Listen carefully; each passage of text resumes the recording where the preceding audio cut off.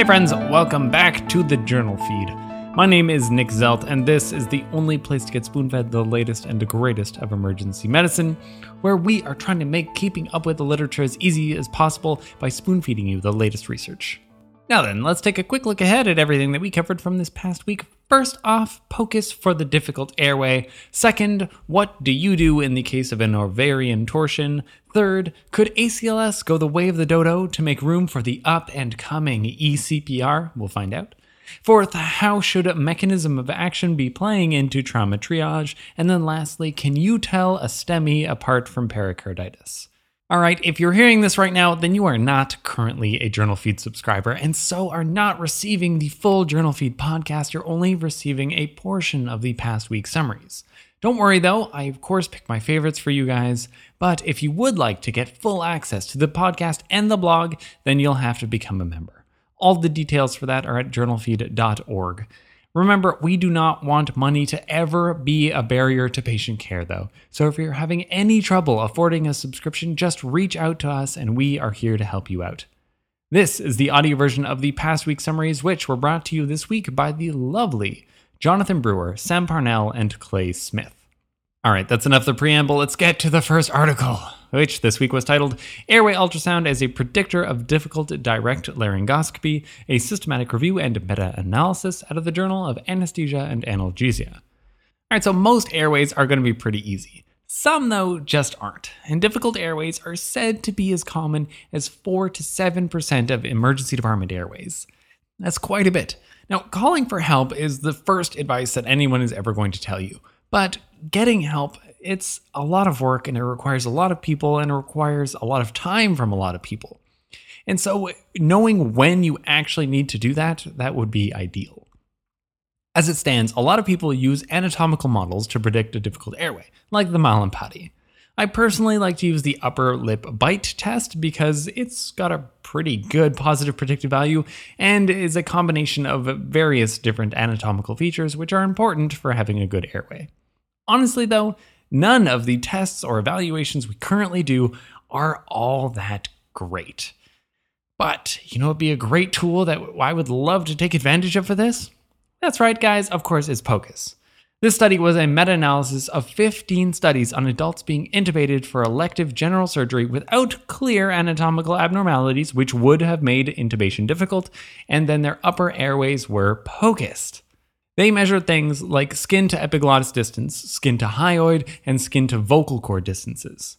Patients with difficult direct laryngoscopy views had higher distances on these measurements, mostly by fractions of centimeters, but there's not that much room in the neck, and these can be important centimeters. The sensitivity and specificity of these measurements was on the order of 70s to 80% for both. Of these three measurements, though, the skin to epiglottis seemed to be the best test, but mostly for its negative predictive value of 95 to 98%. That's better than any other technique that I've seen studied so far.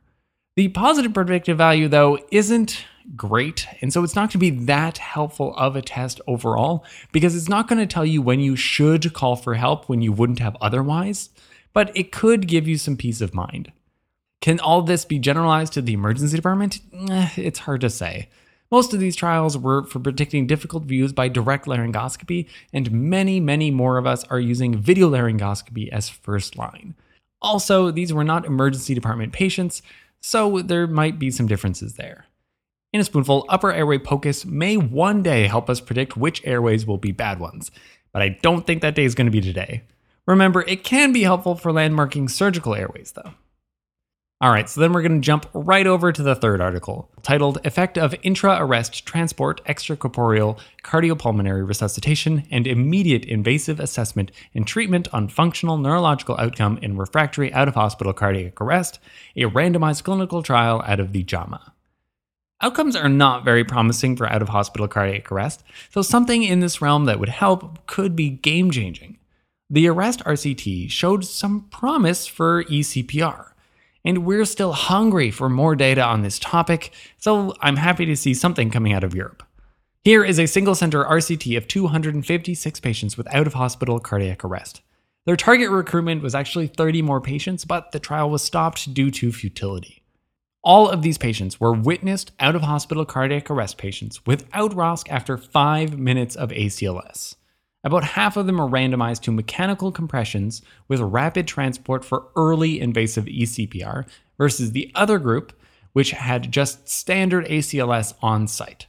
Now, this is pretty cool. The EMS were doing chest compressions, and then they would receive a phone call from the randomizing service during their chest compressions telling them which group that they were randomized into. Now, I'm not sure what the cost on the resuscitation is of getting a phone call that completely changes your flow of the resuscitation. It doesn't seem very natural to me, kind of might mess up your approach. But anyways, I think we're probably missing out on some of the expertise that our EMS colleagues could provide. But if they hadn't randomized it in some fashion like this, then I'd be complaining that they hadn't done it. So you can't have everything. Now, they chose a great outcome, very patient-centered, which was 180-day good neurological survival. Now, there were more patients with good outcomes in the ECPR group by about 10%, but this had wide confidence intervals which spanned across one, making it not significant. So this was a negative trial overall, but I still think that there are some interesting things in here, and I wouldn't give up on ECPR just yet. There are a few interesting differences between the groups, like the fact that hypothermia treatment was started on the way to the hospital in the ECPR group, and that initially mechanical CPR was supposed to be reserved for just the ECPR group, but then a publication partway through the study changed the rules and they allowed any patient to have mechanical CPR. So there were a few more patients who got mechanical CPR, and they had pre-hospital hypothermia in the ECPR group. There was also a few more patients with shockable rhythms in the ACLS group, with a few less having chronic heart disease. But these two things were randomized, so not much to do about that. The last thing was that 10 patients actually crossed over into the ECPR group, and 4 of them achieved the primary outcome. But they were analyzed under intention to treat, so they were counted in the ACLS group. The 30-day neurological survival was statistically significantly better in the ECPR group, with a difference of about 12%. That's 14 patients having better neurological survival. But again, by 180 days, that significant difference had, disappeared. So this trial is quite different from the arrest trial. These patients were randomized early, at 5 minutes into the code, instead of only when they were classified as being refractory. So we're not comparing apples to apples here at all. I think this study highlights that ECPR as an approach might not be for all comers. And so we might need to figure out who is going to benefit most from this. Is it just people with refractory shock? It's hard to say so far. That said though, ECPR also didn't look worse than standard ACLS, although it would be much more expensive, and more of the ECPR patients went on to give organs as donations for whatever that's worth. In a spoonful, ECPR was not superior to standard ACLS for achieving 180-day good neurological survival, but this doesn't even come close to closing the lid on ECPR. All right, let's do a wrap up. What did we learn from this week? First off, POCUS of the upper airways. Well, it needs some work before it's really ready for the prime time as a major contender in the world of predicting difficult airways. Jumping over to the third article, early initiation of ECPR in all comers for out-of-hospital cardiac arrest was not superior to standard ACLS. But I think there is still so much more to explore for ECPR, which hopefully we'll see in future studies. Links to all the articles summarized can be found at JournalFeed.org, where of course the newsletter is going to be the best way to turn the podcast into a bite-sized nugget of spaced repetition. If you feel like you're missing out, you'd like more podcasts, you'd like to get the newsletter as well, then join us over at the members feed. All the details for that are at JournalFeed.org.